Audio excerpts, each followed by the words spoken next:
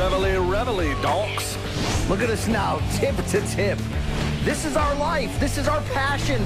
That's the spirit we bring to this show. I'm Luke Thomas. I'm Brian Campbell. This is Morning Combat. Oh, yeah, right. Little artsy to start off your Friday. You ain't got shit to do. You might as well get tuned into the best damn combat sports show.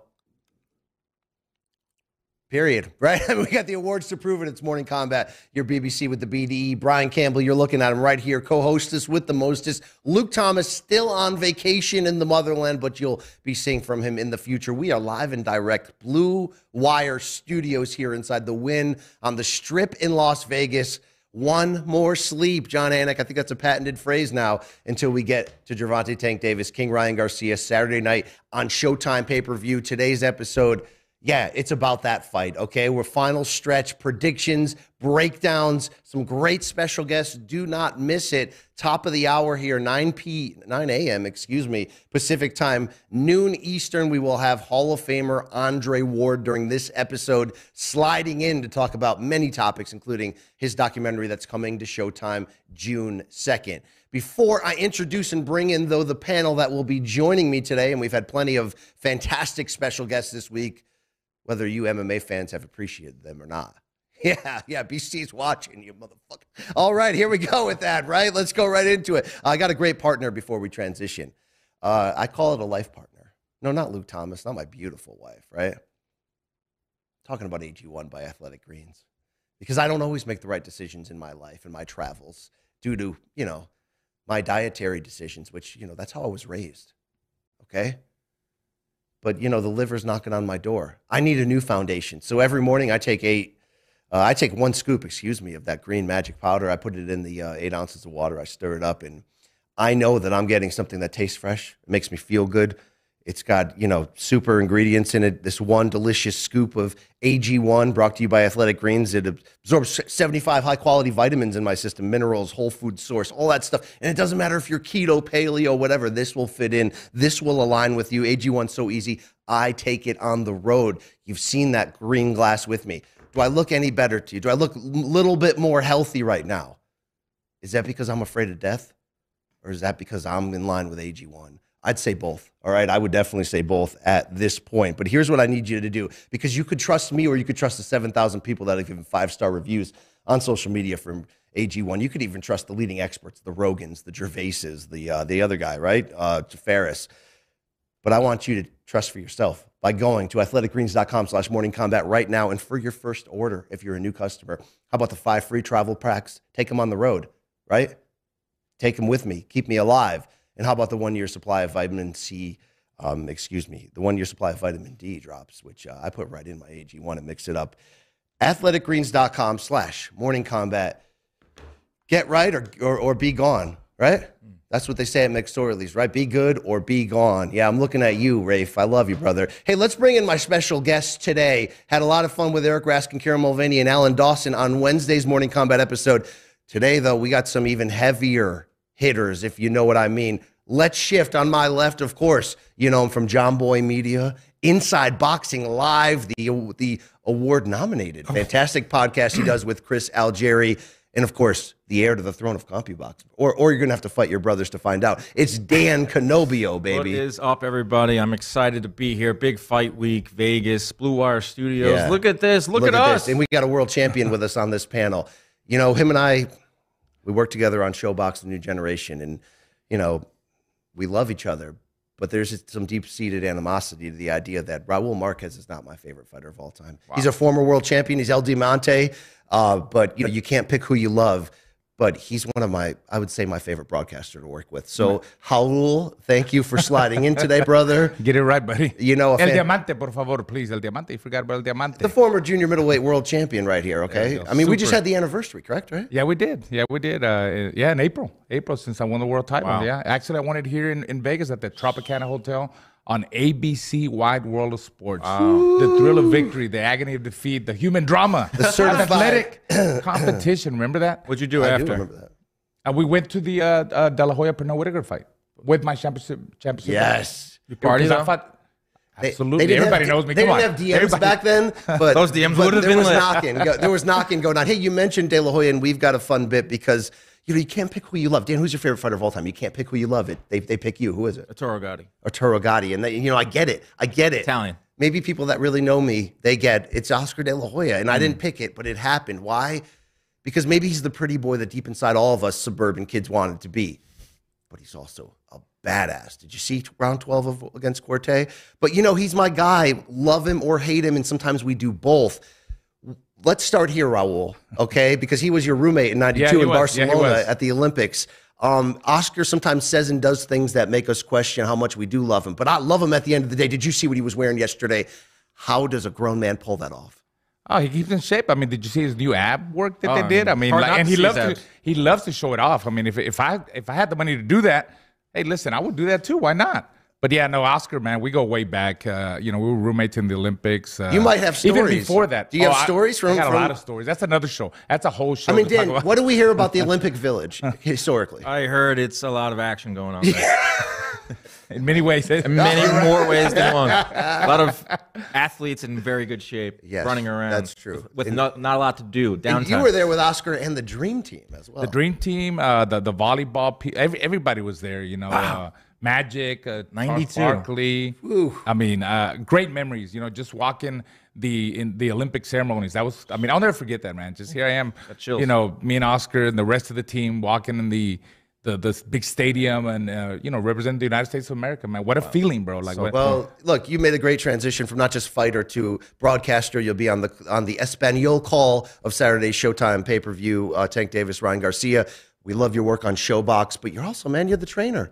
You trained your first son as a pro. Was that actually my father trained Arturo, and I was helping, with Arturo. But now I train my other son, Giovanni Marquez, who's 22 years old. He debuted on ShowBox, which we saw that. You guys did a great job, and I was so nervous. I think you did a great job too. I was so nervous. Thank you, man. Yeah, he's 5-0 now, by the way, and with 3 knockouts. He's coming up. He's got a lot of talent. We sparred. As a matter of fact, for that fight, he got ready here in Vegas. He sparred Shakur Stevenson, who's he's one of the best up there. He hired him for sparring because he gave Shakur great work, and it was good work. Just imagine the experience sparring with Shakur. I always tell Giovanni, back when I was in the Luduva days, I call him. I was around Pernell Whitaker, Meldrick Taylor, Evander Holyfield. Damn. I mean, I sparred guys like Johnny Bumpus, Rocky Lockridge, Vinny Pazienza, John Molina. You know about that, right? Oh, I know about John Molina. Yeah, all those guys. I was sparring them when I was an amateur. So, when I'm sparring these guys, then I'm going to national tournament. I'm like, this guy, Dan, Ryan Campbell. I mean, can you guys fight? I mean, no, I can't. I've never been in a fight. Never been punched. Never been kissed. Never been punched. Never been kissed. Never been punched. There you go. First time for everything. I love the work, as I said, collectively that you're doing. It's great to get you on the show today in your training. Dan, before we dive into this fight, you made a nice pivot over to John Boy, but I feel like you guys are playing more wiffle ball than you are doing boxing coverage, Dude, although I love Algeri. They got me running around doing all sorts of things at John Boy Media. Obviously, I cover boxing there, but we have a warehouse in Jersey City where we put on these events.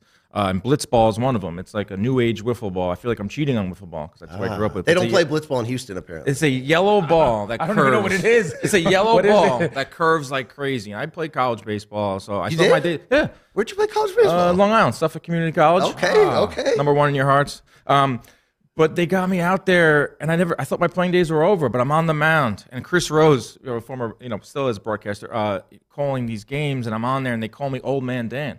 Because I work with a bunch of young 20-year-olds. So Chris Rose from the Best Damn? Yes. Oh, the original. He's one of our announcers. He's a John Boy personality, and yeah, it's a great place. I mean, it's an awesome place to work, and they got me doing boxing. They don't know much about boxing, but I educate the kids. Yeah. Everyone in the office is asking me about this fight. That's how you know it's a big fight. They're casual boxing fans, or they're just casual sports fans, and and Ryan Garcia did come through the office at John Boy last year, but they're all asking me about this fight, and I think that's the type of fight this is.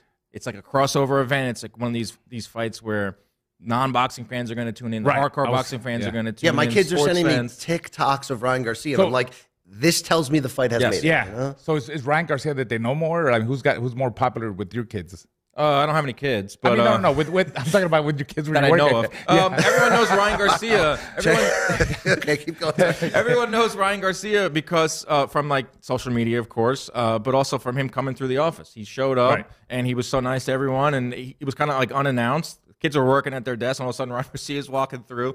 But yeah, they see him on social media in the purse bet. As silly as that was, because we obviously know that's probably never going to happen. Oh, winner takes all. Right, the winner takes all was shared everywhere, not just on the boxing pages, not just on the sports pages, but like the entertainment pages, like Shade Room, Complex, like that right there. That little 10-second clip did more for this promotion than anything, and that just shows you this is the first ever social media super. There it is. Oh, there it is. That's the buzzword right there. It really is, because they're really leaning into it. Like, obviously social media has been around for like 10, 15 years, but we haven't had a fight where both guys like really tap into their followings. And obviously Ryan Garcia, I think it's like a chip on his shoulder. I'm more than just a social media guy. I'm more than 9.5 million Instagram followers. I feel like you say Ryan Garcia, then the next thing you have to say about him is he's got 9 million Instagram followers. But this fight's huge, and I can't wait to see it on Saturday, and I can't wait to break it all down. All right, yesterday was the press conference. Ariel Helwani, myself, Steven Jackson were able to host the stream for Showtime Sports, and it turned into probably more entertainment than we expected, because Oscar De La Hoya, who showed up in the suit with no undershirt. Brian, stop, man. I know he's your favorite fighter, but come on, please. I was expecting you to come through with it. You gotta have big ones to pull that off. Okay. You keep getting me jealous, man. Come on, you know that's gonna lead up to something. It's gonna. I'm hoping. And you don't want, a lot of people think, well, I go inside on Raul. Will I be that dumb? You know what I mean? Probably not. But I like to think there's a chance. But my point is, guys, that stirred the mix when Oscar comes out and says one of the biggest storylines here is a 10-pound rehydration clause. It's even though Ryan moved up the last two fights, the junior welterweight division at 140, this is a 136-pound catchweight bout. And he says your team is scared and went all down that road. Do we actually think Team Tank Davis or the fighter himself is scared?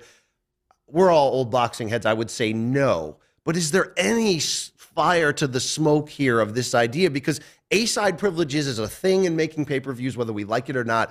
Oscar, Floyd, Canelo, Tank, everybody's done it. You're the fighter, Raul. How should Team Tank Davis defend this decision to essentially kind of force this guy down a little bit to maybe even the terms, even though they're kind of in the same weight class, more or less? Yeah, well, first of all, let me tell you, Oscar's a veteran, man. He's a promoter. He's done it all. He's a fighter, promoter. He won gold medal. And he's been around in he's been the biggest fights of boxing and training camps and all that. So he knows how to get in people's heads. That's experience. He's got a lot of experience with that.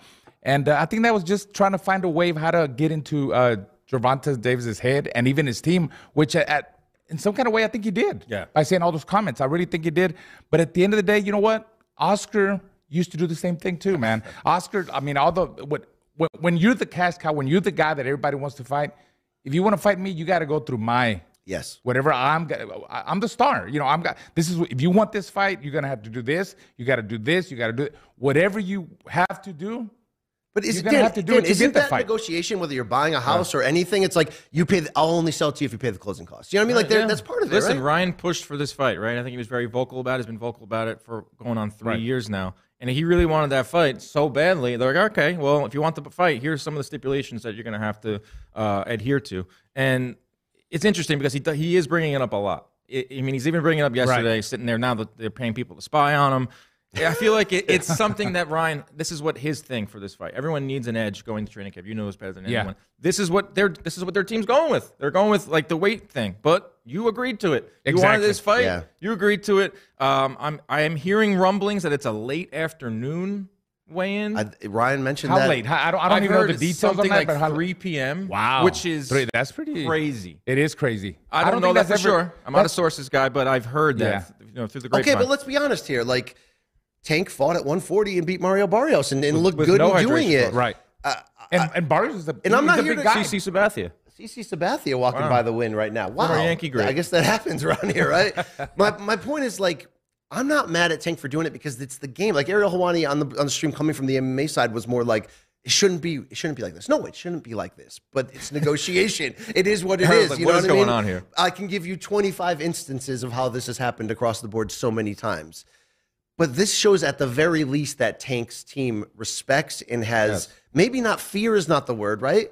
but heavy respect for the real danger across the ring from him. Yeah, I agree. I mean, look, he's going to try to get an advantage any way he can. I mean, and that's his way of getting some kind of advantage. You know, it's a confidence thing, and he deserves to do that.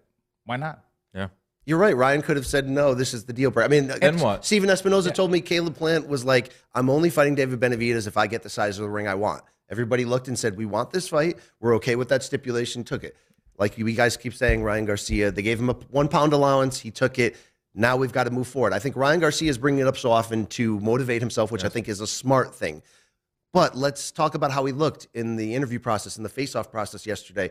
He looks like he's deep in a weight cut, no? He looks better than us, number one. First of all, first and foremost, get that out of the way. Yes, he did look a little drawn in, but that's to be expected. He's a big guy. His last 2 fights were at 140 pounds. And when's the last time he fought at 135? Right. Go back to like 2018, 2019. Yeah, Luke Campbell 2021, January. Yeah, okay. So we're talking pandemic era. But like, he did look a little drawn in. But listen, this is what he agreed to. Once again, this is what he agreed to. He really wanted this fight. He had to put his name on the contract and agreed to all the stipulations that, like you said, like guys like Oscar have put in as A side too, which was kind of ironic there. Hey, Bernard Hopkins, you're coming down 2 pounds in our undisputed middleweight title bout. That's the deal, right? And I mean, you know what? I see Ryan very confident. You know, I call him, you know, he like Instagram confident. You know what I mean? Oh, shirt off. Yeah. He did. I mean, that's good for him. And I still give it to the young. I call him a kid because he is young. You know, he's old school. Like he's willing to fight the best, man. And so he did whatever it took to fight the best, and he's getting that fight, and that's good for him. Well, you always wanted to fight the best, Raul. That was another calling card in your career. You were a world champion. I mean, you took on Shane Mosley, and there was that really bad. Did you have a scar from the Shane Mosley fight? Oh, I got it was a lot of scars right here. They stopped the fight. Well, the fight was over because of a accidental headbutt. It was no contest. And you were coming on. I was coming on, but this right here, you could see my bone. So I mean, and I still wanted to keep going that way. That's the kind of fighter you're a warrior. So I tee you up to ask. Tell us about the history of negotiations. Is there anything weird? Has a fight almost fallen apart over something like this that you were involved in? I was never involved in anything like that because to me, I mean, the money mattered, but that wasn't the most important thing. Because I'm old school. Like I said, I wanted to fight the best, to be the best. That was my way. Look, when I won the world title, you know, my first defense, I fought someone like Romalis Ellis. He was still an Olympic bronze medalist from the 88 Olympic team, but he was a smaller guy. Could I have fought more guys like that? Like, you know, a Brian Campbell type of guy. You know, smaller guys. He said smaller guys first. Smaller in heart, I think he was trying to say. Guys, you know, no, but from there, you know, I fought Keith Mullins, which a lot of people did not know about. Keith Mullins. Nobody knew about Keith Mullins. You know, I fought him on the De La Hoya Camacho undercard. I was a co-main event here in Vegas at the Thomas and Mack Center. So Keith Mullins, and I knew him from the amateurs, how good he was and stuff. You know, he was in the Army and he was a good amateur fighter. In December of that same year, you know, when I lose the title and Oscar fights with Wilfredo Rivera, title wave was called in Atlantic City, Keith Mullins knocks out the best of my era, which I thought was the best. Terrible Terry Norris. Terrible Terry Norris was. So that nasty. tells you how good Keith Mullins was. You know, then, you know, after that, you know, I fought guys like Jermaine Taylor, Arthur Abraham at the end of my career when I beat Giovanni Lorenzo on Showtime. Upset City. City, yeah. He was supposed to beat me, and I was a name. I beat him. I earned the shot at a monster. I mean, Abraham. I mean, at middleweight was not my weight. No. I was more a 154-pounder. And I don't think the drug testing in Germany was up to speed at that level. And my dad always said, hey, listen, when we saw Abraham at the weigh-ins, he looked, you know, not that big, and you know, he looked. The next day when I see him in the ring, he looked like a light heavyweight, man. Yeah. Even the commentators that did, you know, Al Bernstein was one of the and Nick Charles, the late Nick Charles was doing the broadcasting, right? And he's like, man, that guy looks like a light heavyweight cruiserweight. Raul looks like a junior middleweight. What's the most you've ever gained between the weigh-in and fight night? I never gained, like, you know, I remember, you know, my good friend, your favorite fighter, Arturo Gatti. Yeah. He would gain a lot of weight. A lot of fighters would gain a lot of weight. Me, the most, maybe 10 pounds. All right, so maybe 10 isn't that crazy. Yeah, I mean, look, this is the game, and it's going to be a hard weight cut for somebody of Ryan's height in any division, right? I mean, that's going to be ultimately what it is. The fun reaction we got to Oscar stirring the pot and giving us a major narrative, or at least trying to get more attention to the idea of his fighter has to go through more, which is true, is Leonard Ellerby's reaction. Lenny. So Leonard's rebranding as like basically Uncle Phil from Fresh Prince. But as I said on the stream yesterday, Uncle Phil will kick that ass. Yes. True or false, Dan? Leonard Ellerby was willing, ready, able, let's do it to fistfight Oscar De La Hoya yesterday. I was absolutely like taken back by Leonard. I mean, we know he's great on the mic. We know he's come after me many times. Oh, Not yeah. anymore. We're friends. He's the CEO of Mayweather Promotions, and he'll defend Floyd at every turn. You know, buried the hatchet. Me and Leonard are great now. We took a picture yesterday. We are fine. But he will literally, on a snap, turn it on, and he did. And I told him afterwards. I saw him in the media room. I was like, that was a 10-7 round for Leonard. Because it got bad in there. You know why? Because it was short and succinct. Like Oscar read his, and it was a pretty ho-hum press conference. Yeah, somebody wrote that for Oscar. And Oscar didn't say anything. I don't think he spoke up that much after that. No, because he sent him to hell. Like, right? Yeah, it was a pretty ho-hum press conference up until then. I got my guy here with me, Dre, who's not a big boxing guy, and he's never been to a press conference, and it was pretty procedural. Like a lot of these press conferences are very procedural. And here's the MGM beverage manager with the perm. I just want to thank everyone for blah blah blah reading, and then all of a sudden Oscar comes up and he's got his prepared statements, and even like something about him just reading them, it didn't like click that he was going to go that route, and he went that route and he fired that first shot. But then here comes Lenny, and succinct, short, maybe 3 lines. I'm out. Drop the mic. Okay, so he basically said, people, if you're an MMA fan or not a deep boxing fan, you may not know the levels of this rap war that Leonard won yesterday. It was a Suge Knight moment. It was, because he Suge basically Knight was, moment, right? look, he said, you were asleep at the wheel and we stole all your fighters to PBC, and then Floyd beat all of their ass systematically one by one. There are certain things in families, Raul, that we don't talk about. We don't talk about Bruno and Luke Thomas's house. We don't talk about certain things like oh, Uncle Joe's in prison because of this, but we don't talk about that. I agree. We in boxing don't talk about what happened when Richard Schaefer and Oscar broke up and then the PBC launched. But Leonard was talking about that yesterday. And that's probably what Oscar was like. I mean, what can he say? Because whatever Leonard said, it's facts. It's true statements. So Oscar had nothing to say. I mean, he was just. I'm glad it didn't escalate any further, though. It went from 0 to 60 real fast, but I'm also glad that it didn't escalate into a Leonard versus Oscar thing. Like, even they said on the dais, Brian Custer's like, we're here to see the fighters. Yes. But that was a nice little co-main event. It was entertainment. Nobody got hurt. But we were surprised to see Leonard in general at this fight, because the narrative in January when Gervonta Tank Davis knocked out Hector Luis Garcia as a setup to get to Ryan Garcia was, this is my first fight without Floyd, Leonard, and the cushion, the vehicle that got me to this point. We know he has GTD Promotions, Gervonta Tank Davis. We know, Tom Brown, Al Heyman, like it's a team. But that team, Leonard's back. Raul, did that surprise you? Like, we were like, wait, Leonard's here? I was very surprised. He all of a sudden he popped up. I mean, I hadn't seen him in a while, right? Like being, especially around Gervonta, and then I guess they worked out things, and Leonard's a good guy. I mean, he's a good businessman. He's been around. A lot of experience with all the Floyd Mayweather fights and, running Mayweather Promotions. Why not? Yeah. Where's Floyd? Not? Where's Floyd? That's what I'm saying, because it's like Oscar has been calling this the fight to save boxing, and then people got on him and they're like, that's not really true. And he's like, maybe you're right. The fight to save boxing was De La Hoya Mayweather. That's what the Sports Illustrated cover said. We don't agree with that as boxing fans, but May 5th, 2007, of course, my wedding night, by the way. You got married the night of De La Hoya Mayweather. Yeah, it's a long, heartbreaking story. And there was no streaming back then? Not really. No, I had to find out via Internet text was in message. its early days, infancy. How did you even find out? I was in I was in holy matrimony. It was beautiful, but I found out the next morning when I got a text from friends that said it was a split decision, but it wasn't that close. It was 8-4 Floyd, all right? Our boy Larry Merchant always says, there's nothing that can kill the sport. There's nothing that can save the sport. So it's not the fight to save boxing. Oscar ended up changing that to the fight to grow boxing, and I think there's a lot of ripple effects, and we talked about that a lot on Wednesday about hopefully, can we start talking about the idea of the winner of this fight against the winner of Lomachenko-Haney?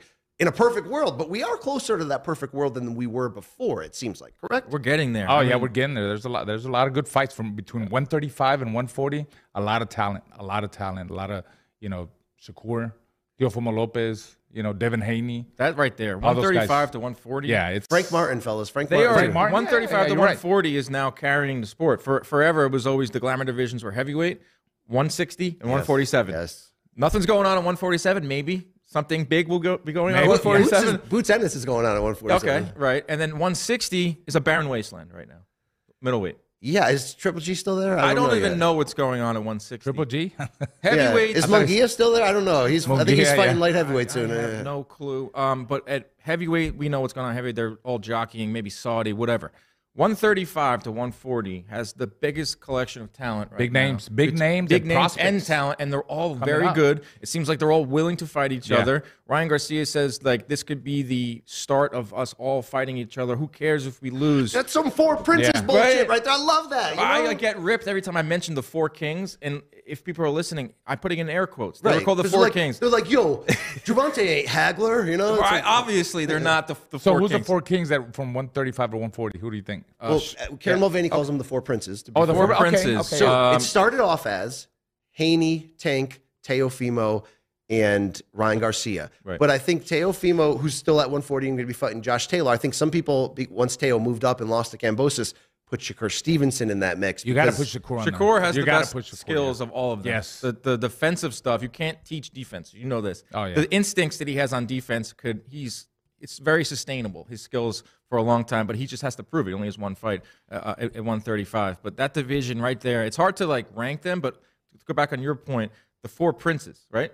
Who would have thought that Ryan Garcia and Gervonta Davis would be the first guys to fight each other? And this is the most exciting matchup of all of them. And they're the ones that were always, their resumes are being picked at, their character being picked at, whether it's Ryan Garcia, whether he really wants to be a boxer. And now they're the first two guys fighting. I understand why they're fighting too, because it's a money fight. It's a money fight, and it makes sense. But between 135 and 140, between Regis Prograis, 140, we mentioned him. Regis, let's not forget about Regis. Josh Taylor has a lot to prove. Ramirez, Subio Matias, and you go down to Rolly. Don't forget Rolly. Rolly, he's in there. Rolly's in there too. I love Rolly too. Yeah, but there's a lot of talent, and I think right now 135 to 140 is the big thing right now. All right. Of course, Saturday night is Tank Davis, Ryan Garcia. That's 8 p.m. Eastern Showtime pay-per-view. You can order right now. And don't forget about the build-up to that. It starts at 6 p.m. Eastern, 3 Pacific, and it's your boy BC. It's Ariel Hawani. It's Kate Abdo. Showtime pay-per-view countdown. We got some good undercard fights. Vito Malnecki Jr., Fyodor Cherkasian, who's been blowing up the undercard circuit of late with big KOs, is going to have a step up, so don't miss that. Let's get into the X's and O's of this. Dan, you come from the great – I mean, you talk about, like, Leonard, if he hears someone talking Jay – he'll throw hands. Bob Canobbio, if he hears somebody, your father, the founder of CompuBox, talking anything bad publicly about CompuBox, he'll be up in that ass. Okay? All up in the videos. Okay, all up in the videos as a producer. But seriously, they mentioned something during the press conference when the two fighters were jawing. The stats are the stats, and the stats tell you that Gervonta Davis, according to CompuBox, might be the most efficient fighter in the game today. Ryan was trying to clown him, though, but what'd you make of that little back and forth? I loved it. I was sitting there watching it, and all of a sudden they bring up the stats. Ryan, they're talking back and forth, and Ryan goes, you got the lowest output in boxing. And then Gervonta goes, but I'm the most accurate. And I'm sitting there in the crowd like, oh, my God, they're bringing up our numbers. Like I had Normally it's Paulie Malignaggi going, fuck CompuBox. They need lenscrafters. Tank is the most accurate power puncher in the sport, 47.6%. And the thing about Tank that is so impressive is that he fights this style. I call it like kind of a Canelo style, kind of a Jermell Charlo style, Deontay Wilder style. It's walking a tightrope. It's low output. It's high accuracy, and it's game-changing power. Yes. He throws the least amount of punches of any active championship fighter. That's wild. 34.2. Yeah. But he lands 47.6% of his power shots, and he has knocked out. He has a 93% knockout rate, and he's stopped 19 of his last 20. Incredible, man. So he's walking that tightrope. He's giving away rounds early in the fight off of sheer inactivity. But he knows that later on in this fight, I'm going to find an opening, and I'm going to stop him. My thing is, will that come back to bite him in the butt? Yes. I always think about that. Yeah, what if you don't find that opening? What if, I mean, we thought there's been Jermell Charlo fights, and I'm glad you brought that up as a similar style right now. Jermell Charlo does not waste punches. He waits for that opening and looks to land that big cracking right hand or that body shot like that he finished Banana with. But don't forget about Jermell against Tony Harrison, who gave him in 2 fights a very close, stubborn, opposition in both fights, right? He was trailing. I mean, lost the first one by disputed decision. The second one, you're like, you're going to have to do something. To his credit, he did something and finished Harrison. But when you meet your match, Raul, is there potential for Gervonta's career low output, which is tactical, to bite him in the ass in this match? Absolutely. I always think about that. Yeah, because we talked, he starts very slow, and he doesn't really pick it up. I mean, that's just the way he fights. He's always thinking, looking for openings, trying to set trap. That's what's so incredible about Gervonta. He's a very smart fighter. He's a thinking fighter in there.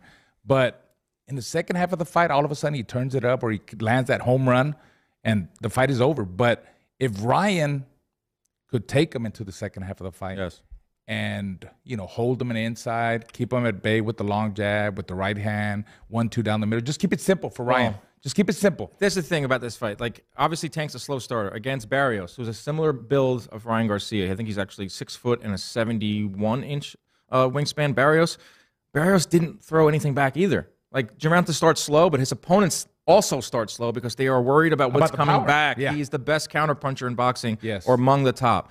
So Ryan is also not really known as a guy that will fill it up on offense either. He's only thrown 41 punches around. I think Ryan Garcia should come out to a fast start. He should try to bank rounds. A lot of these guys don't bank rounds early because they're worried what's going to come back. It's easier said than done. But don't get too overconfident. Right. Like Leo Santa Cruz did. Yeah, he could get a little bit overconfident. I mean, I know Ryan is pumped up, and he knows that Tank's going to start slow. So he might be a little bit too overconfident and then run into the big leg fan. Well, there's a worst-case scenario for Ryan Garcia in this. And I also agree with you guys that it's going to be key what Ryan does with those early rounds when Gervonta is doing what Floyd did, which is downloading information, taking his time, figuring things out. The worst-case scenario is a fight that happened here in Las Vegas. It was called Canelo. It was when Amir Khan went in there against Canelo, who does have a somewhat similar style to Gervonta, even though they're not the same stance. And Khan, typical for most of his career with the lack of durability, looked fantastic going in there with the speed and the jab and controlling the distance. But that thing is going to land. When it landed, it was one of the tougher ones to be ringside for, to be very honest with you. It was a thudding, one-punch, destructive knockout. Has Ryan Garcia repaired? Has there been enough time entering a third fight with Joe Goossen where some of those little idiosyncrasies that may not get you in trouble against Emmanuel Tago, of pulling backwards, of keeping that chin out, of not putting the right hand up to block the hook. You just have to make one mistake against Tank, and that's over. That's it. But I think he's corrected some of that, because if you saw him, when with Luke Campbell, he was dropping his right hand, and we all know he pulls up, he has his chin up in the air. That's not a good thing. But when you saw him with Fortuna tried to land some shots, and he blocked them. He had that right hand up. The defense was better. Fortuna southpaw. Exactly. 3 of his last opponents have been southpaws. He's fought, I think, 5 now in his career. But just to go back a little bit, we talk about Canelo stopping Khan. Flip it around. Canelo fighting Kovalev. Yes. Slow start, giving away rounds off of sheer inactivity. You're right. And then stopping him in the 11th. But for Canelo, he's lost some of that power late. It's just going to happen over a course of a career, attrition, and all that. But that's an interesting thing in this fight to me, is if Ryan can bank rounds early. That's the key. That's one of the keys, yeah. His style is, he's not a guy that's going to throw 50, 60 punches around. He's not going to, score points. He's more of he's literally like a plotter. He moves forward and he looks for that one punch. So those early rounds are going to indicate a lot. If Ryan could bank rounds and if you can also get the attention of Gervonta, then I think it's going to be really interesting in the second half of the fight. But if he sits back, like a lot of these guys have done, whether it was Hector Garcia, whether it was Barrios, throwing 20 punches around too, that's when you create openings for Tank, and he's watching every little thing you do, man. That's why he's even lets you get confident. So hard to beat. Yeah, he lets you get confident. He even loses some rounds, and lets you hit him here and there, and then all of a sudden he lands. Well, they used to say in basketball, Bill Russell would purposely not block shots that he knew he could block in the first 3 quarters, to save it for the big moments when he can absolutely swallow somebody. There's some element that, Raul, why do you think, and I think this is an honest question, Tank had the Floyd arm around him from the beginning, which puts a label on you. Tank is on the wrong side of the police blotter a lot, and maybe potentially serving some time after this fight based on how his sentencing hearing goes in May. He doesn't get pound for pound respect, and I think it's we're at the point now where it's like, what else does he have to do? He's moving weight classes. He's fighting all different kinds of fighters. He's an absolutely complete fighter. If he's not one of the 10 best boxers in this game today, who is? I think he should get that respect that you're talking about. I mean, look who Leo Santa Cruz, Rolly Romero, Gamboa, Pedraza, all those guys. They're top guys. Ryan has never fought anybody like that. No. And Tank beats him. He destroys this guy. Mario Barrios, a good fighter too. And I think that this is why Tank wanted this fight too. I think he beats Brian Garcia in an impressive fashion, knocks him out. I think that's going to put him up there over the top. Over the top. Do you think it's his best win? If Tank beats Brian Garcia, is that his best win? As long as Ryan shows us the danger, presents the level of danger that we expect that he can, yes, I think this would be. When we asked Tank, and we did in the New York City press conference, like, is this the best fighter you ever fought? He is quick to say, no, I don't think it is, but it's the most dangerous. It's the biggest fight for him, and it's the most dangerous. So. Right now I have Pedraza as Tank's best win, and then I have Isak Cruz too. Oh yeah, but that was a tough one. one. And then I have last minute too. If went the distance, right? I mean, right. It was the one hand, and he did show a lot of boxing ability in that. I think Gervonta Davis's IQ is so underrated. They think of him as just a knockout guy, but like you said, he's setting traps and all that. But if he's able to beat Ryan Garcia, and like you said, if he's able to put up a good performance, Ryan, it will be his best win. It will be, because I do think he has respect for him. That's why they put in all these clauses. That's why. Yep. And, Ryan's figuring it out too. That's why they're supposedly sending spies to his let's camp. talk about that. Raul, you've been in this game a long time. You were a trainer today. I was that way. Is this a normal practice? Where I didn't have that money to hire spies. So Leonard Ellerby of Mayweather Promotions is claiming that they have hired somebody that's in the camp of Ryan Garcia and is regularly reporting back all the good and the bad. Does that happen a lot? I'm sure it does. There's a bunch of guys that are going to be talking. Sparring partners that, hey, if I could pick up some extra money, like, hey, I'll let you know what's going on over here.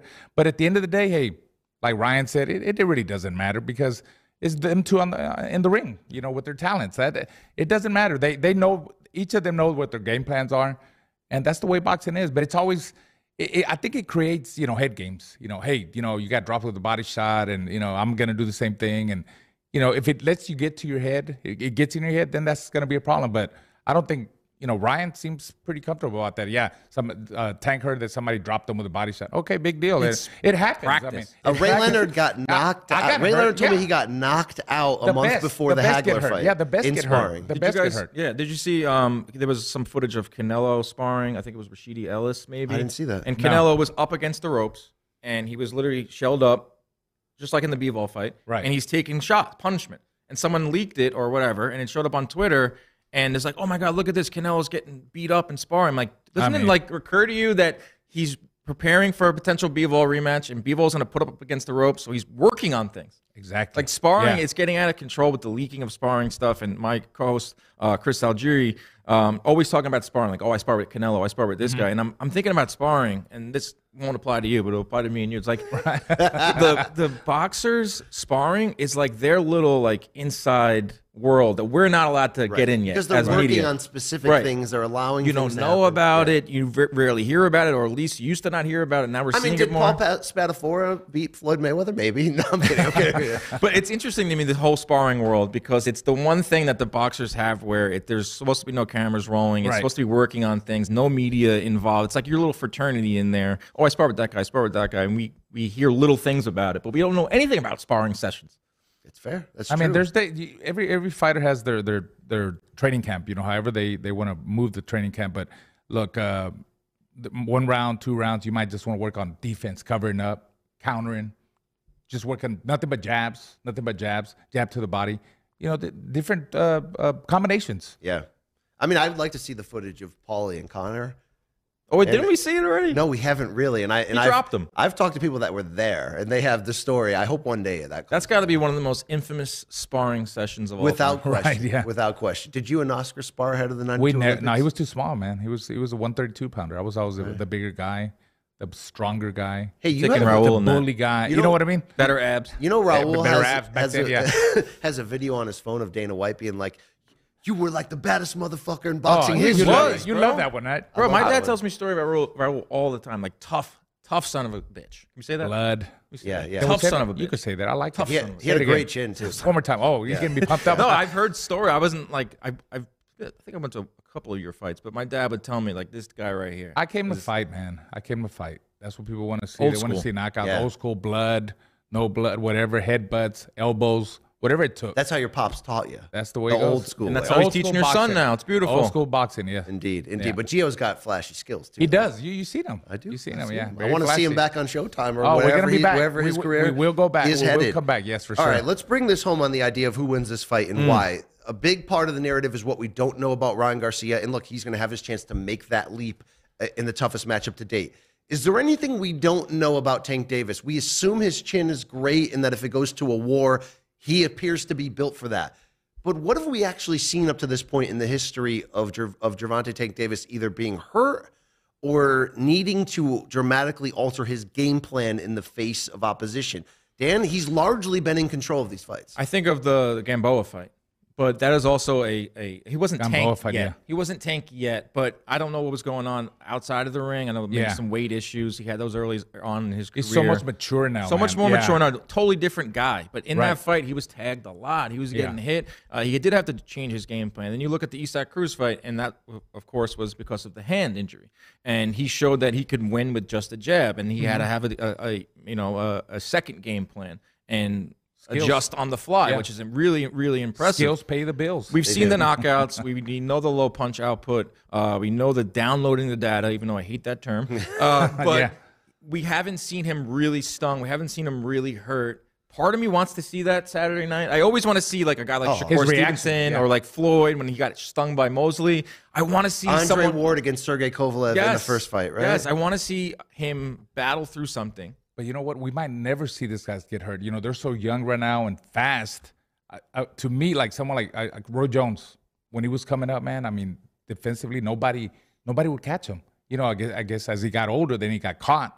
You know, so I think guys like you're talking about, like Gervonta, Shakur, because their skills are so incredible. You know, they're so much little things going on in there, like the small movements, the positioning, the timing. You know, the way it's a different level of fighters. Like you don't know until you get in there with a guy like that. Yeah. But going back to getting hurt, they might never get hurt because of their skills. You know, once they you're saying early though, early yeah. And as you age and you get older, you know, you stand, your reflexes are not the same. Yeah, Roy We're still seeing him fight, man. He fought like last month. Yeah. But Anthony Pettis. I mean, I hope there's not more, but he's a competitor. It breaks my heart. I mean, we love him so much. It really hurts me. All right, before we close with our predictions for this fight, and by the way, we're gonna have Andre Ward in this studio, top of the hour here. Don't miss it. We love what Tank's put together. It's a career highlight reel of brutal and exciting and amazing knockouts. Everyone's got a favorite, so the three of us have decided to pick ours and present them to you today. Raul Marquez El Diamante, close, right? Oh, very good. H-Town getting in the better. house. You're getting better all the time. What's your hometown in Mexico? Valle Hermoso, Tamaulipas, Mexico. I can't say that. I cannot say that. Right across the border in Texas, Brownsville, Texas, Matamoros, little town, Valle Hermoso. You get the first pick here, the great career of Gervonta Davis. We're going to run the highlight. We're going to react to it. What's your favorite knockout in Tank's run? Well, for me, I mean, it has to be when he fought Rolly Romero. You know, because of all the trash talking with Rolly and Tank. It was, it was exciting. And then just the way, as we see right there, you know, like, Tank. Oh, dude, that's beautiful. Floyd versus Ricky Hatton stuff. As a matter of fact, you know, Rolly was in the fight. You know, he had won some rounds, and Tank was so smart. You know what? He felt Rolly's power. Oh. There's the left hand right there. And I think Romero got a little bit overconfident. That's what Garcia can't do. Right. Get a little bit too overconfident because he was catching him early on. He won some rounds, and you could see where Tank was holding him.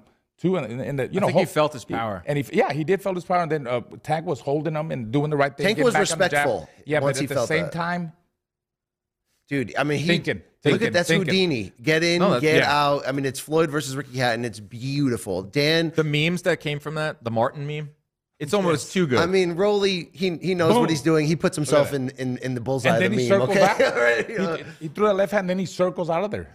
In case he didn't go down or whatever, he was ready to catch him again. He's one of the best counter punchers up there. Floyd. I mean, excuse me. So that was Canelo. Yeah, it's a great knockout. All right, Dan, you get the second choice here. The career of Tank Davis. Take us there. Oh, it's Leo Santa Cruz. This is one of the best knockouts in the history of boxing. I mean, this should be played on highlight reels for years and years. Leo Santa Cruz was leading in this fight, and for some reason, as you'll see here, one punch, two punch.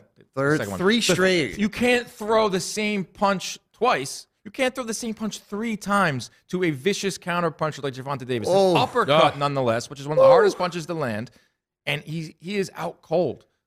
You know, Raul, Luke Thomas calls it the land of wind and ghosts. That's where he went, you know? And that is perfect. And you know what, like Tank said, you know, why would he throw the same right hand 3 times? Eesh. You know, and he was timing him. He was watching it. He let him get confident, boom. The second one, and then Dude, Halloween night, Alamo Dome, that was a special fight. 130, Tank moved down in weight for that one. That was that stretch of 3 straight fights on pay-per-view in 3 different divisions for Tank.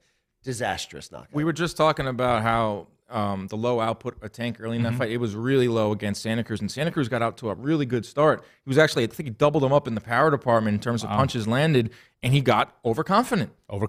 That's feeling good. That's a key. Lull him to sleep a little bit. I think that's a key. You gotta stay very focused and control. Control that range. Yeah. I thought you were talking about me in my life, in my career. Very cocky. Yeah. We have a no overconfident. Just like the first rule in an orgy, we have a no eye contact rule at Showbox The New Generation because we can throw each other off with just the blink of an eye.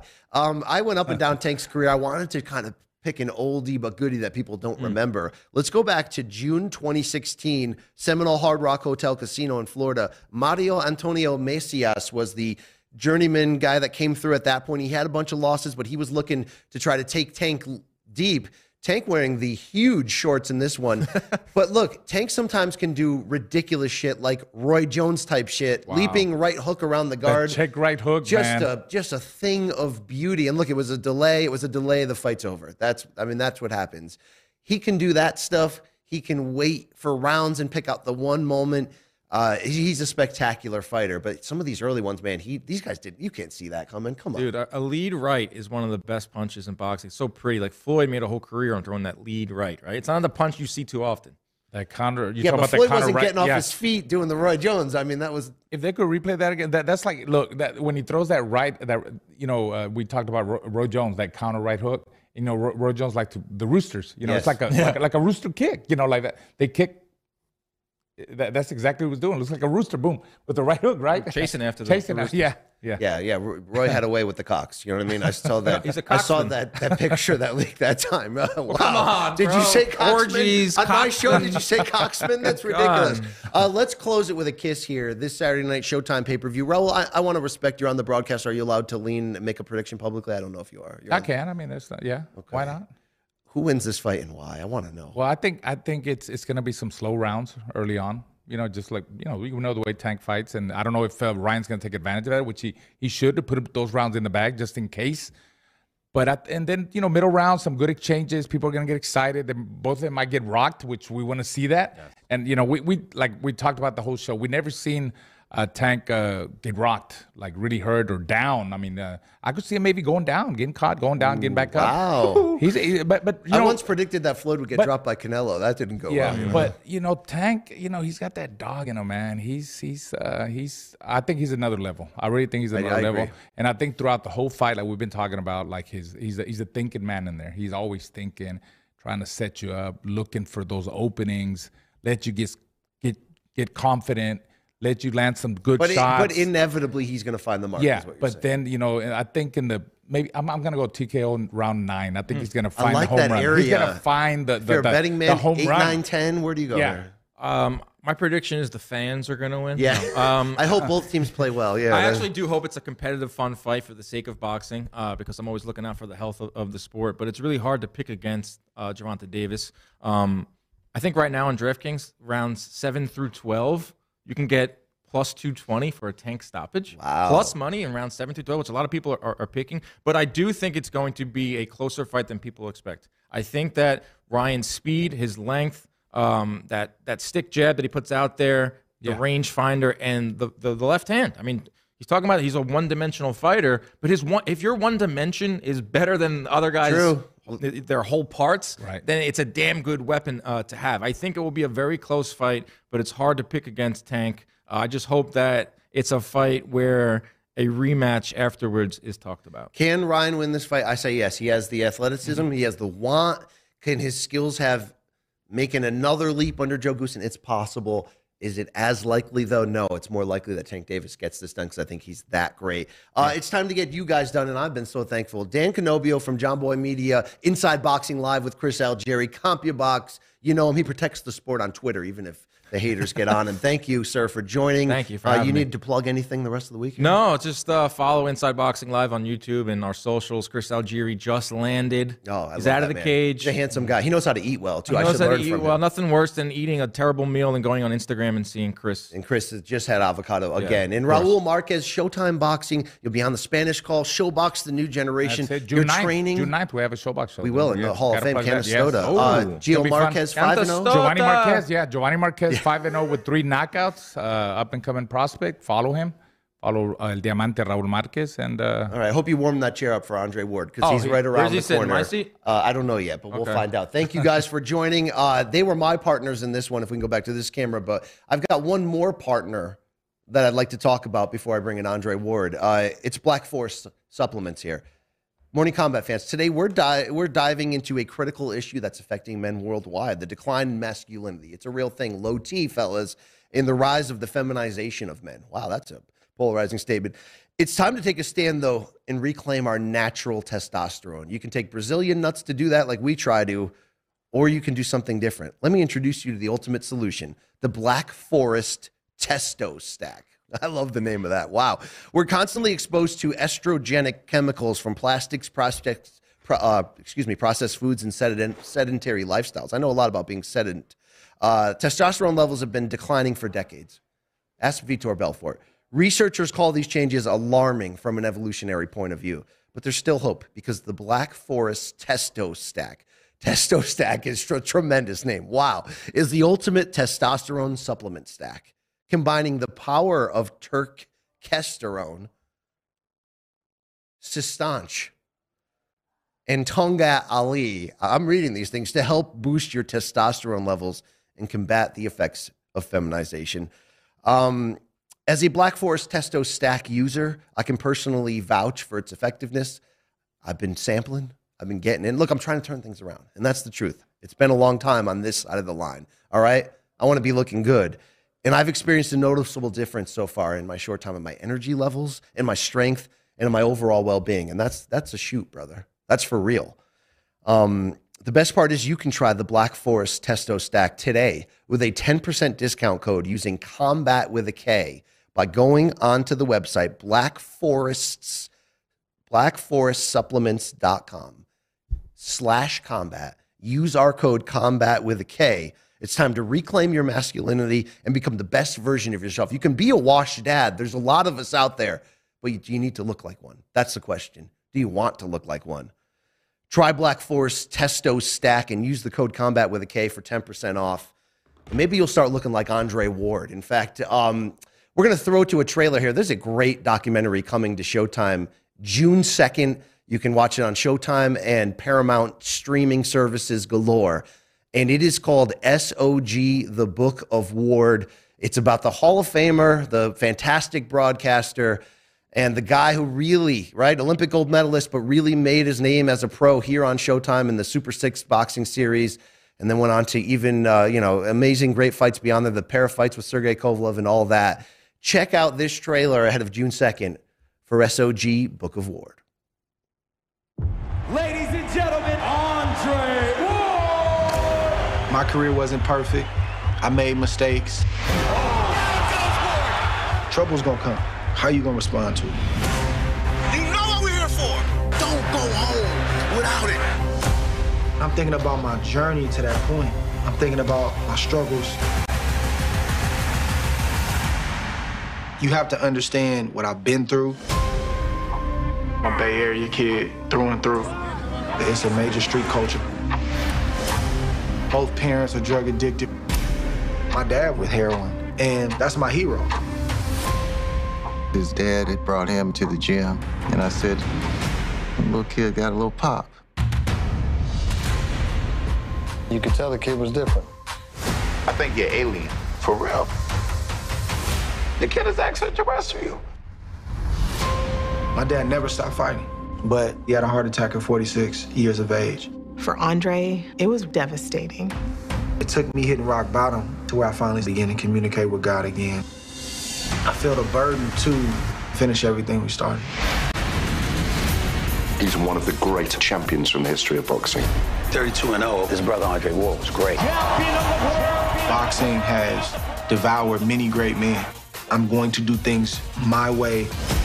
People don't identify with a guy who has chosen as his nickname, Son of God. I said this early in my career, I'm gonna retire from boxing. I'm not gonna let boxing retire me. This was all the plan from day one.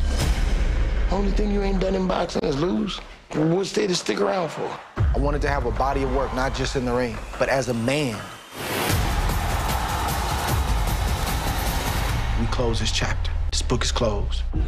SOG, The Book of Ward, only on Showtime, streaming with Paramount Plus.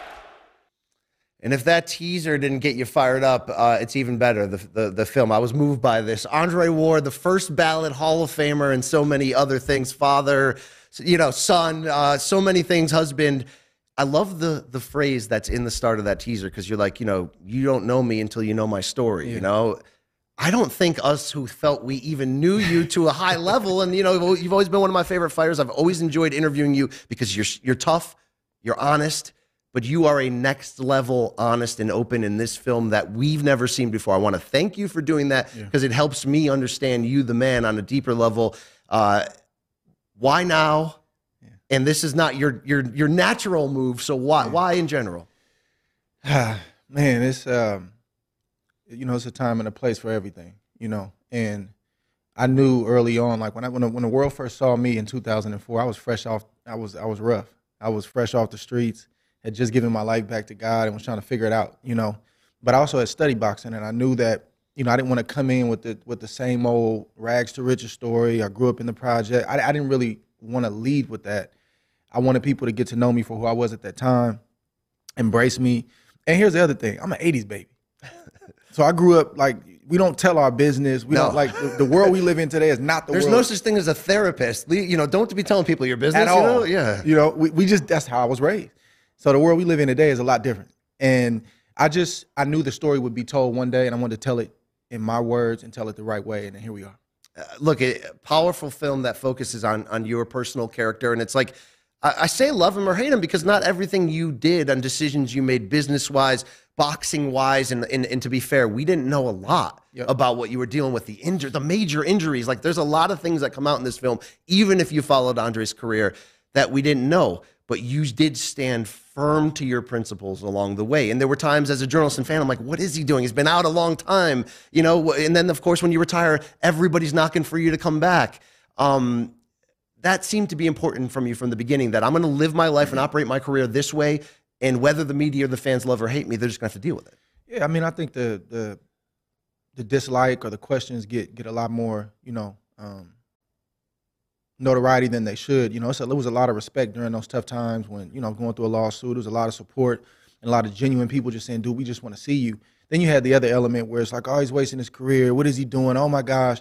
But I think the part that the media lost sight of was that, do you guys realize that, money's going out to fight for something I believe in, but no money's coming in? And that's one of the hardest times, probably bar losing my father, that I've ever had to deal with. You're not humanized in that way. It's just get in there and perform for us. Yes. We want to see you.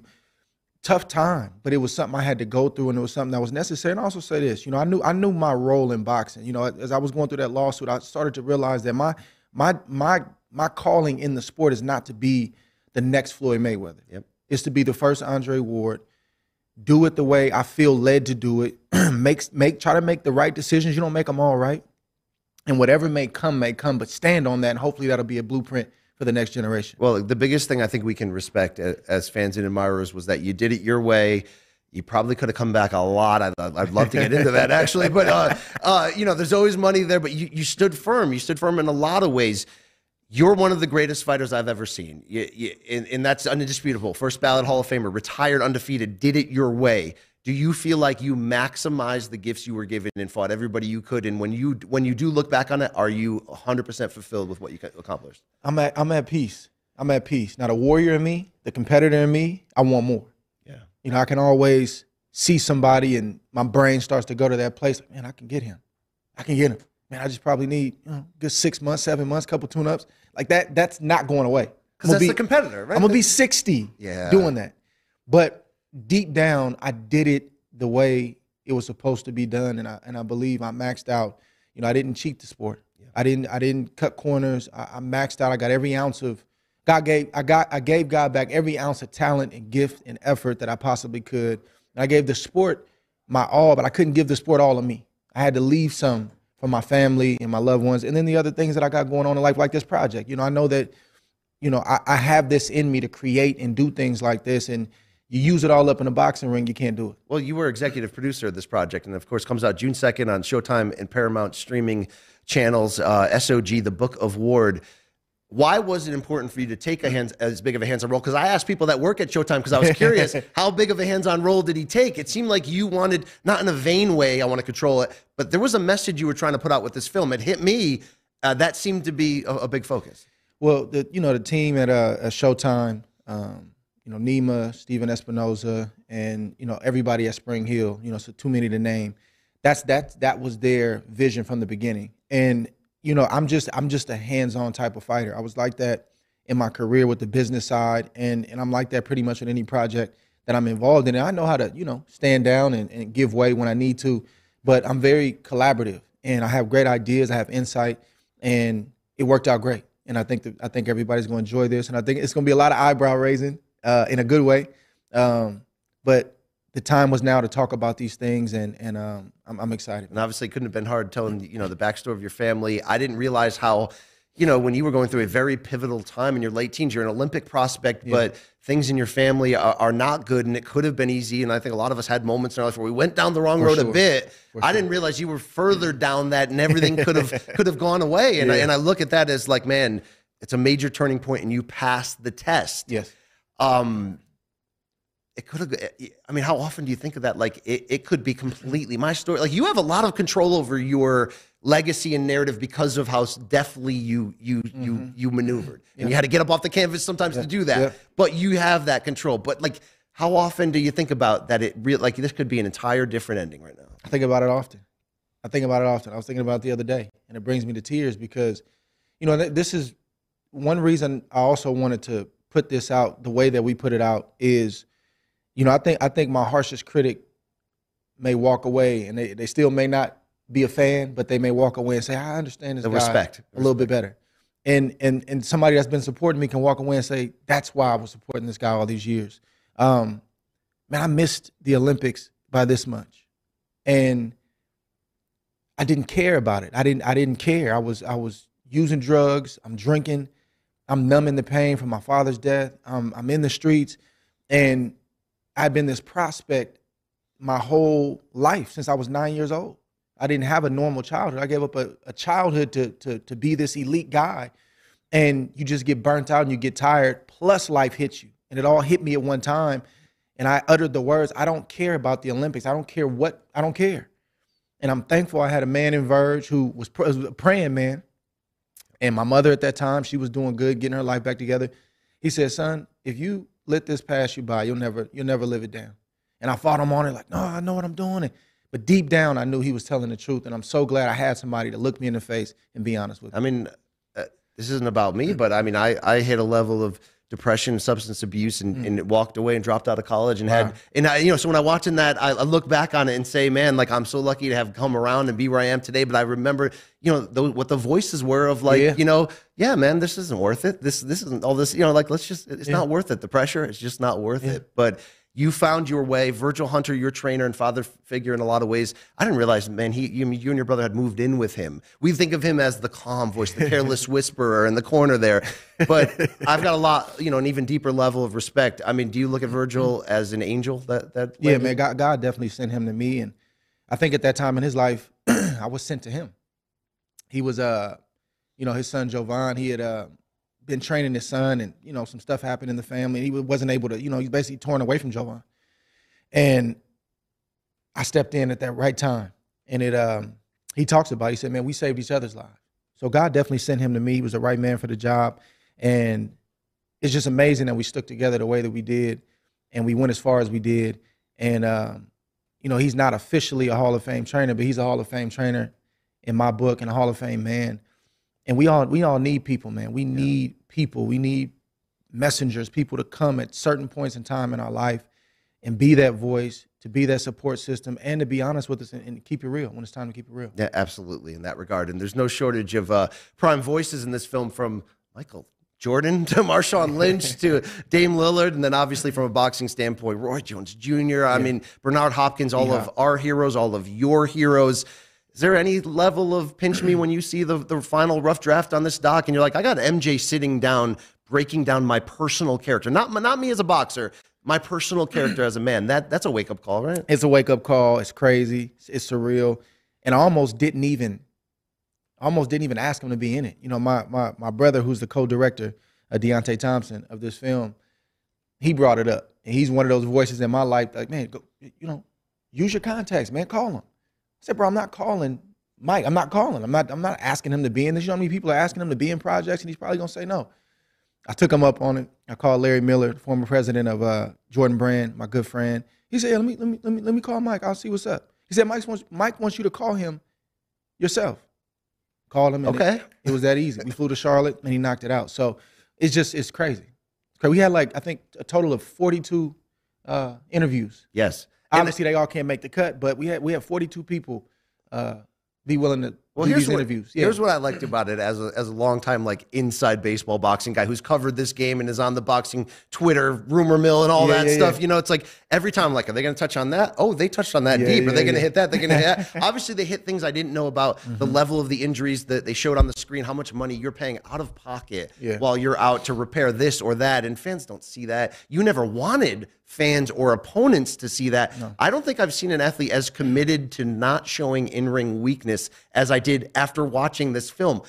That's like old school battlefield stuff. That's how I was raised. We don't, again, this era is just it's interesting to me that we announce everything before it happens, and I get the benefits on the back end, but it's also a downside too. We just kept everything quiet. We showed up on the night and we got it done, and injuries were part of it, and it was just the wear and tear. I had an abnormal drive about me and an abnormal work ethic. I would always push the limit. I needed Verge, I needed other people, other trainers, Edward Jackson, my other assistant trainer, to say, bro, well, that's it. Because I'm gonna find the biggest hill to run in training camp. I'm gonna do that extra sprint. I'm gonna go another 5 rounds in sparring. That catches up when you've been doing it since you've been 9. So, knee stuff and shoulders and, you start getting on the back half of your career, I'm spending more money for prehab trying to keep from getting injured than I am my actual training camp. Maintenance, man. Maintenance to keep the truck on the road, right? Keep it moving, yeah. There's so many great stories in terms of the rivalries in there, what you walk through against Sergey Kovalev.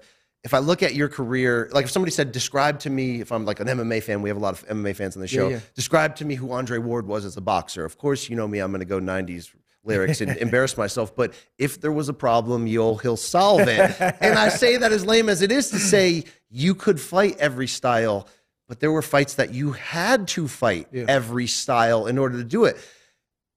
The Mikkel Kessler win, which was the first round of the Super 6 boxing tournament where you were not even remotely in the favorite conversation. You were the American young, is he really that good, gold medalist, but what? I remember people were talking about Jermaine Taylor if they weren't talking about the 3 Europeans, right? I remember they were talking about Darrell saying, you know what? This might be his time to shine.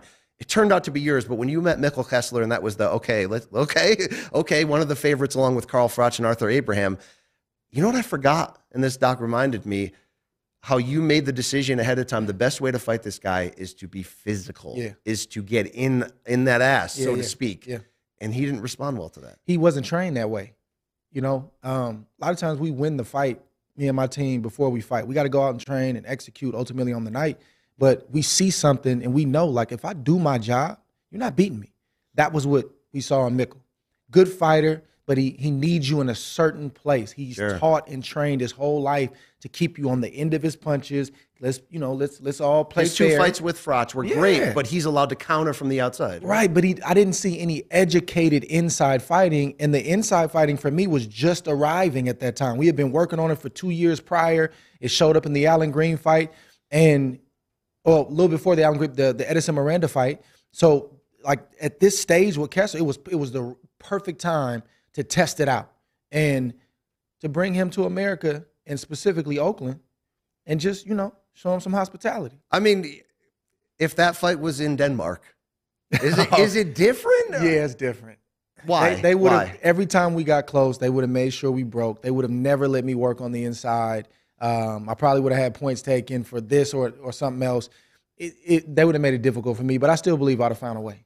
We think of you as slick boxer when you need to. We certainly think of you as, you can counter, you can make adjustments.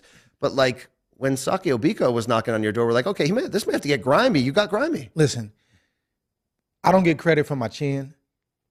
I probably had one of the best chins pound for pound in my 10-year, 12-year. By the way, Darno Boone knocked down everybody that he right. fought, right? But I fought him first before I knew who he was. Yeah. So, and I don't want to be known for a chin, but you want to be known for one if you need it. I don't get credit for that. I was probably one of the toughest and meanest inside the ring, pound for pound, than anybody. But it's funny that the boxing is what people pinpoint. Oh, he's slick. Yeah. Nah, I'm like Bruce Lee, man. I'm formless. Whatever I need to be, I need to be. Because if I'm just a slick boxer, maybe I beat Kovalev, but not the way that I did. Sure. The Kessler fight is a lot harder. Froch is a lot harder. Might not come out on top on the Bika side, or if I do, I'm gonna take a lot more punishment. So, yeah, the narrative is slick boxer, but man, I can be what I need to be when I need to be it. And you were able to get, in the end, a lot of big names in there. Chad Dawson, Carl Froch, the two with Kovalev. I liked, though, that they did talk about a fight that didn't happen that very much could have. It's interesting because a big part of your narrative, when I look back, is I always felt I was very fair to you. Mm-hmm. I don't think everybody always was. I don't know if that's sometimes a white or black thing. Subconsciously, at times, it's sort of like, you didn't talk a lot of trash, and they mentioned in the doc, you didn't act this clown. You were true to who you were along the way, and I always really respected that. But when Gennady Golovkin started knocking people through the screen and he had that smile, he became a media darling in a monster way. But when I look back on that, I feel like that fight could have happened, and I don't think you were standing in the way of it at all. No, I wasn't. We talk a little bit about that in the doc. His team didn't want it, period. And I'm not a dude that, I'm not going to try to embarrass you or anything like that. And I'm not a bully, but I'm real about my work. And especially at that time with the lawsuit and stuff like that, when you start mentioning my weight class without mentioning my name, I'm going to mention your name.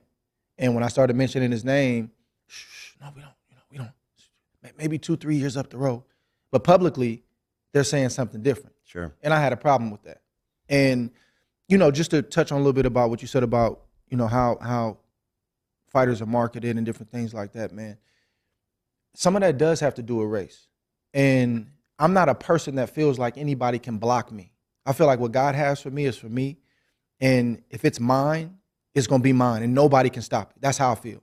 But there are factors at play. And I think for an African-American fighter, we're supposed to act or be a certain kind of way. We can't be articulate and be clean cut. Because suddenly you're boring. No, I'm saying that's what the reaction is. That shrug is an agreement. Like I hate that, but that's what it kind of. So if you look at a Gennady Golovkin, he came over here, and I love it because America's a land of opportunity. But he was trying to find his way, but because the powers that be liked him and pushed him, they spoke for him when he was still trying to find his voice. And he was very exciting, and he was a media darling, and I love the man. But I feel like you guys should have fought. I look back on that.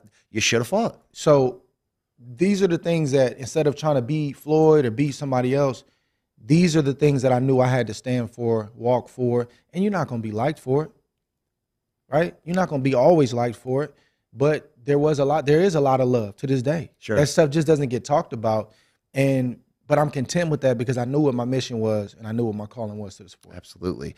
Your mission and your calling at the end of your career led to just 2 fantastic fights with Sergey Kovalev. I set up that Kessler point for a reason. Do you believe, and I think it was more apparent in the second fight, because the first fight you walked through hell. You got up off the canvas. You made those adjustments. I hate, like you hate, when people use the word robbery on that first fight. Close fight. I thought you did enough because you took away his jab, and when he's not able to build off his jab, he had nothing for you. Maybe he's leading the dance, but he had nothing for you. The second fight was different because your mindset was different. Did you flash back to the Kessler one and go, you know what? If I body this guy, if I out-physical the bully in Kovalev, he may break. Well, I beat Kovalev in the first fight. The second fight was won also in the first fight. I won 2 fights on that night. And what I mean is when I made the adjustment after the knockdown, I knew I had him. And that was me trying to come from behind. He wasn't physically strong, which is strange because Kovalev is strong with his punches at the end if you let him, if he gets you at the right range. But his physical strength is weak, and I was shocked at how physically weak he. Like I could pick him up if I wanted to every time we got inside. I was shocked he didn't body Canelo. He boxed Canelo. He couldn't. He's not really physically strong. So I unlocked that in the first fight, and we knew going into the second fight, I'm like, dude, I've had 12 rounds with you. Yeah. You're not going to beat me. And you'll see in the doc, all the issues that I had in that training camp leading up to the fight with my knee. My knee kept swelling up. The fight was almost canceled 2 or 3 times. That started weighing on me. I'm trying to stay focused. Many a star would have delayed that rematch. Many of them. They would have. And you could argue this close. And if you had lost that, you could argue in hindsight, maybe but I never said anything about it until now. Which is blowing me away up to this point. And I'll say this about the first fight. A lot of what you hear, again, you got robbed gets a lot of credit, but it's a lot of people that says, man, I thought you pulled it out. You can't argue, like, I can't demand, I won going away. No, it was a close fight. He fought well in the first half. But it's a fight that could have gone either way by a round or 2. Yeah. Fans got to realize when a fight is that close, you can't have a demonstrative, you got robbed. Robbery can't be in the question when a fight is that close. Sure. And you can feel like I lost, but a fight that's close, you gotta concede to the fact that, man, I thought you lost, but it could have gone either way. But that was probably one of the greatest comebacks, I'm gonna say, that I've seen in boxing history, because it's hard to argue because of who he was at that time, how dangerous he was. I'm coming up in weight, and you took a right cross directly in the forehead. Second round. I mean, directly up. In the second round. Yeah. I mean, you almost moved into it. It was. I did. It was a rookie mistake. Like, I had my left hand down, and I swayed back, telegraphed my right hand, and just went straight into it. So it was like double impact. But that fight doesn't get credit. I don't get the credit for that fight, not just the win, but the comeback. Like, that fight to me is better than the second fight. Because sometimes you're in the wrong place at the wrong time. Tim Bradley does not get credit for, your colleague on ESPN does not get credit for the 2 major injuries he persevered through in the first Pacquiao fight and his resistance to take a foot off the gas. Did I think he won that fight? No. Did I think that he was the guy coming forward the entire fight through everything, and he got so villainized from "you robbed Pacquiao" that he never got to enjoy it? Do you feel like you never got to enjoy what was such a breakthrough moment in that first fight because of the scoring controversy? No, because it wasn't a controversy to me. Right, to the media, to the fans, it was. It wasn't a controversy to me. To some fans, it's perspective. Like, once you done been through some battles in the sport, meaning like dealing with media and stuff like that, you know what to expect. I wasn't happy about it. It gave me some perspective. Like, man, why don't I keep doing this when I'm giving my all and it never seems to be good enough? You have those thoughts, but it wasn't a controversy to me. That's the price you pay when you win a lot. People don't always like winners. They say they do, but when you win a lot and then you beat a guy that you're really not supposed to beat, and then you upset the apple cart. Like, when I got knocked down, I could almost hear a collective, we knew that was going to happen. And then to come back and dig your way back in, it's hard for people, especially media members, to say, man, I was wrong. Right? Yeah.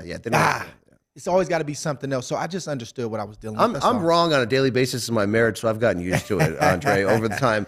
But that's not public, though. It's the public admitting that's yeah, I hope my wife isn't watching. I will say this, though. Obviously, the walk-off knockout win to end your career is like Jordan against the Jazz or Elway winning 2 Super Bowls and walking away. People still will say, hey, you did hit him in the balls a couple of times. Did you? Where were those punches at the end there, Andre Ward? I don't think so. I think maybe one straight beneath the belt line. But again, if you look at the beginning of the fight, Tony Weeks said, your cup is high. Your belt line is high. True. You know why his belt line was high? Because he thought you might go to the body? He knew I was going to the body because of the first fight. Yeah. He said, this is good. This is a legal blow, meaning right here on this belt that you tried to pull up over your navel, this is good. That's where the majority of those, it was 3 punches. I didn't argue it much because you had hurt him so bad to the body legally that it's referee discretion in that moment, and the referee called that a knockout. So what are we going to say? You know what I mean? If it was low, they should have called it. Right? I wasn't going to be mad. I actually wished he would have let it go. There's no way he was going to get to the 12th round. Yeah. There's no way. No, I agree with you. So, again, that's the price you pay for winning a lot. All right. I want to head into Davis Garcia in a second. Obviously, I do want to mention, I'm glad you never came back. And I think the documentary tells us your true thoughts on it in the mental journey it took to get there. But, I do podcasts. I got to fill time. 2 years ago when Canelo starts making 68 his own and he went up to 75 and he beat Kovalev, and we're like, oh, he can carry his power up here. There's nobody on paper that can beat Canelo at this weight class, and this was 2 years ago, and I would say except for Andre Ward, and if you give him enough time, he can fight every style. He's naturally bigger. I actually think he can be, at that point, the number one biggest star in pound-for-pound one in the sport. Did that ever actually get close, besides you like on a run in the morning going, maybe I could? Did it ever get anywhere? Yeah. I think the closest I ever personally came to being open to it was when Canelo fought Kovalev. I was waiting for him to say my name. Ooh, this is yeah. Okay. That's probably the closest I've ever come to like I'm waiting post fight to see if he says my name. Wow. And he didn't say my name. And he didn't say your name. To me, him saying my name, everything wasn't based on him, but I'm just saying that was the closest that I came to saying, if he says my name, we may have something. And they asked him a question about who do you want next, and he gave the sort of the boilerplate response, my team, and we'll see. And that was the perfect time. You just beat a guy that I had beaten, and that's why people link me and him together. Yeah. It's not just my retirement, it's the fact that we have a common opponent. That's the only reason why. I don't have no beef with Canelo. I don't dislike Canelo. But nobody called you. There wasn't numbers thrown around. Like, it never got there, right? There's some calls being made, yeah. Okay. Yeah, few calls. I mean, how 38-year-old at that time, probably about 38, 39-year-old Andre Ward. Like 37. Healthy enough to have made a run if you had wanted to? I mean, you can't convince me otherwise. But we learned in the doc, even if you weren't, you would have been there anyway. You're not going to convince me otherwise. But it's, it wouldn't have been easy. It wouldn't have been easy. But how you going to tell me that I couldn't do it? It's not going to register. I couldn't have told you. And I didn't want to, close your career. And you mentioned the film Carl Froch was a great competitor, and you took him out in the Super 6 final, and that was a fun fight in Atlantic City. Does there feel like there's a single rival in your career? I think a lot of people would say if there's one, it's Kovalev. But do you feel like there's any single opponent that's always been linked with you when they talk about it? Froch for sure. Kovalev for sure. Those are probably the two biggest. Okay. Just because of the animus and the back and forth. Indeed. And a nice flashback to when you and Carl Froch did that little face-to-face type sit down there with Jim Gray. That was good stuff. We're going to get a face-to-face close-up on Showtime pay-per-view on Saturday when Tank Davis takes on Ryan Garcia. Man, such a creative, unique fight, and it goes against the grain business-wise in a lot of sense. But what about fight-wise? Like, Ryan Garcia is going to have to make a certain level of leap in terms of what we've seen on the level he's faced for Gervonta. Gervonta's one of the best in this game. Yeah. Is it in him? Is it in him to do that in this fight? I mean, I think that's the big question. Both guys gotta answer some questions in this fight. I think you going into the fight is 60-40, leaning toward Tank. Mm-hmm. I just think it's got a different, I don't want to say pedigree, but just you see different skill set. He's more polished, and obviously Tank has the power, but Tank can box, and he said it himself. In the build up to the fight that my defense has got to be on point. Sure. So I think we're gonna see a better Tank on defense. You got a great coach, great team. So you got to lean that way. My biggest concern with Ryan, like he's got speed, but you got to know when to throw it, how to throw it, especially against a guy like Gervonta. I don't know if you can. That's something that's got to be in you. That's an instinct thing. But the chin being up in the air, that's like if you're looking at this fight, analyzing it, that's the biggest concern that you have if you're looking at no question Ryan Garcia is. And I don't see in training, in the build-up to the fight, I don't see them working on that. I still see mitts with the chin in the air as recently as his open workout, Ryan's. So that bad habit is in there. He knows it. And that's what he's gonna be waiting for. And the thing about Gervonta, which makes him exciting and also makes him dangerous, but also puts him in danger, is that he doesn't mind getting hit to get his shot through. Yeah. He doesn't mind getting, so go ahead and get your shot off. Boom, I'll take it, but I got you in range now to get mine off. I'm not sure Ryan can fix that in that 8, 10, 12-week period that he had to get ready. What do you make? You've been in some tough negotiations. If there was an A-side leverage played here, we got a 10-pound rehydration limit. We got a 1-pound allowance. It's 136 here. I'm not giving that. I'm not. If I'm Ryan, I'm not giving that. Like, I hear the A-side, all this stuff, and I know Tank's been doing his thing, selling out arenas, but neither guy has a pay-per-view track record. And neither guy I don't know any other fighter that they both can fight right now that can do the numbers they're probably going to do Saturday night, and the gate, meaning the overall gate, the number. Two unique, separate fan bases coming. Ryan has bringing a lot to the table. Yeah. If I'm on his team and I'm Ryan, we can give on some things that I normally wouldn't give on to get this fight over the hump. But when you start to play with things that can affect my strength or my ability to take a punch, I'm not giving it to you. And I just think they missed an opportunity. And Ryan is so eager. You got to realize he built himself on social media. He had a name on social media before he had a name in boxing. So he cares about what the people think and what the people say. That will cause you to make decisions sometimes that aren't wise. Now, we'll see if it affects him. And I think it may be the difference in this fight, because you take a guy 2 or 3 pounds south than he's been in several years, you can't take a punch the same. The average person will say, oh, it's just 3 pounds. That 3 pounds can be the difference between you getting hit with a good shot and getting buzzed and recovering, or going down and not getting up. By the way, it makes me respect B-Hop coming down to 58 against Oscar, by the way. That was crazy. Yep. But he couldn't pass that opportunity up. I'm not giving that clause. That's a situation where Ryan, if he's savvy and he's thinking, oh, Oscar, this is what they want to do? I'm going to go to my X amount of million followers and say, look, I want the fight to be done, but he's asking for this clause. I can't give it to him, y'all. Now, I gave on everything else, but I can't give him that. I think that was a missed opportunity. You can't give that up. Like, on one side, it's daring to be great. He did what he had to do to get the fight, right? I respect it. But I get exactly what you're saying. I respect it. Yeah. We were talking business, though. Right. From a business standpoint, it's not wise. I get the eagerness. I respect it. And, you know, Gervonta said that Ryan's not like that. Well, he's like that because he took a clause that Gervonta might not have took. Right. So he's really like that, and I respect it. I respect the insight right there. You do great work.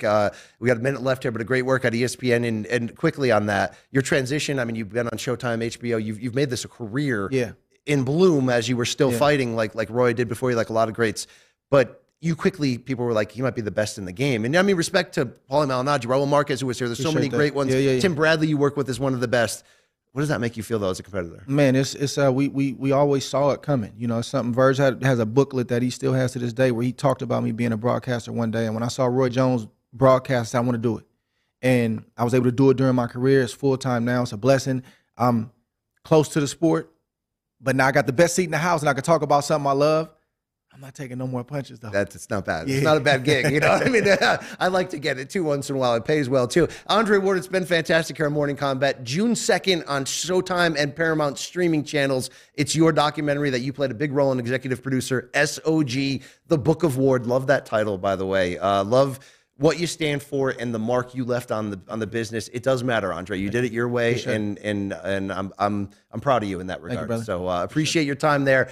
It goes down, obviously, Saturday night on Showtime pay-per-view. Do not miss Davis versus Garcia. One quick reminder, the weigh-in today, streaming live on Showtime Sports YouTube channels. Ariel Helwani, Canobbio, myself. Don't miss it. Same crew, Saturday night, 6 p.m. for the Showtime pay-per-view countdown. That was Andre Ward. Thank you for joining. For Raul Marquez, the champ, Dan Canobbio, I'm Brian Campbell. This has been Morning Combat. Enjoy the fight Saturday night.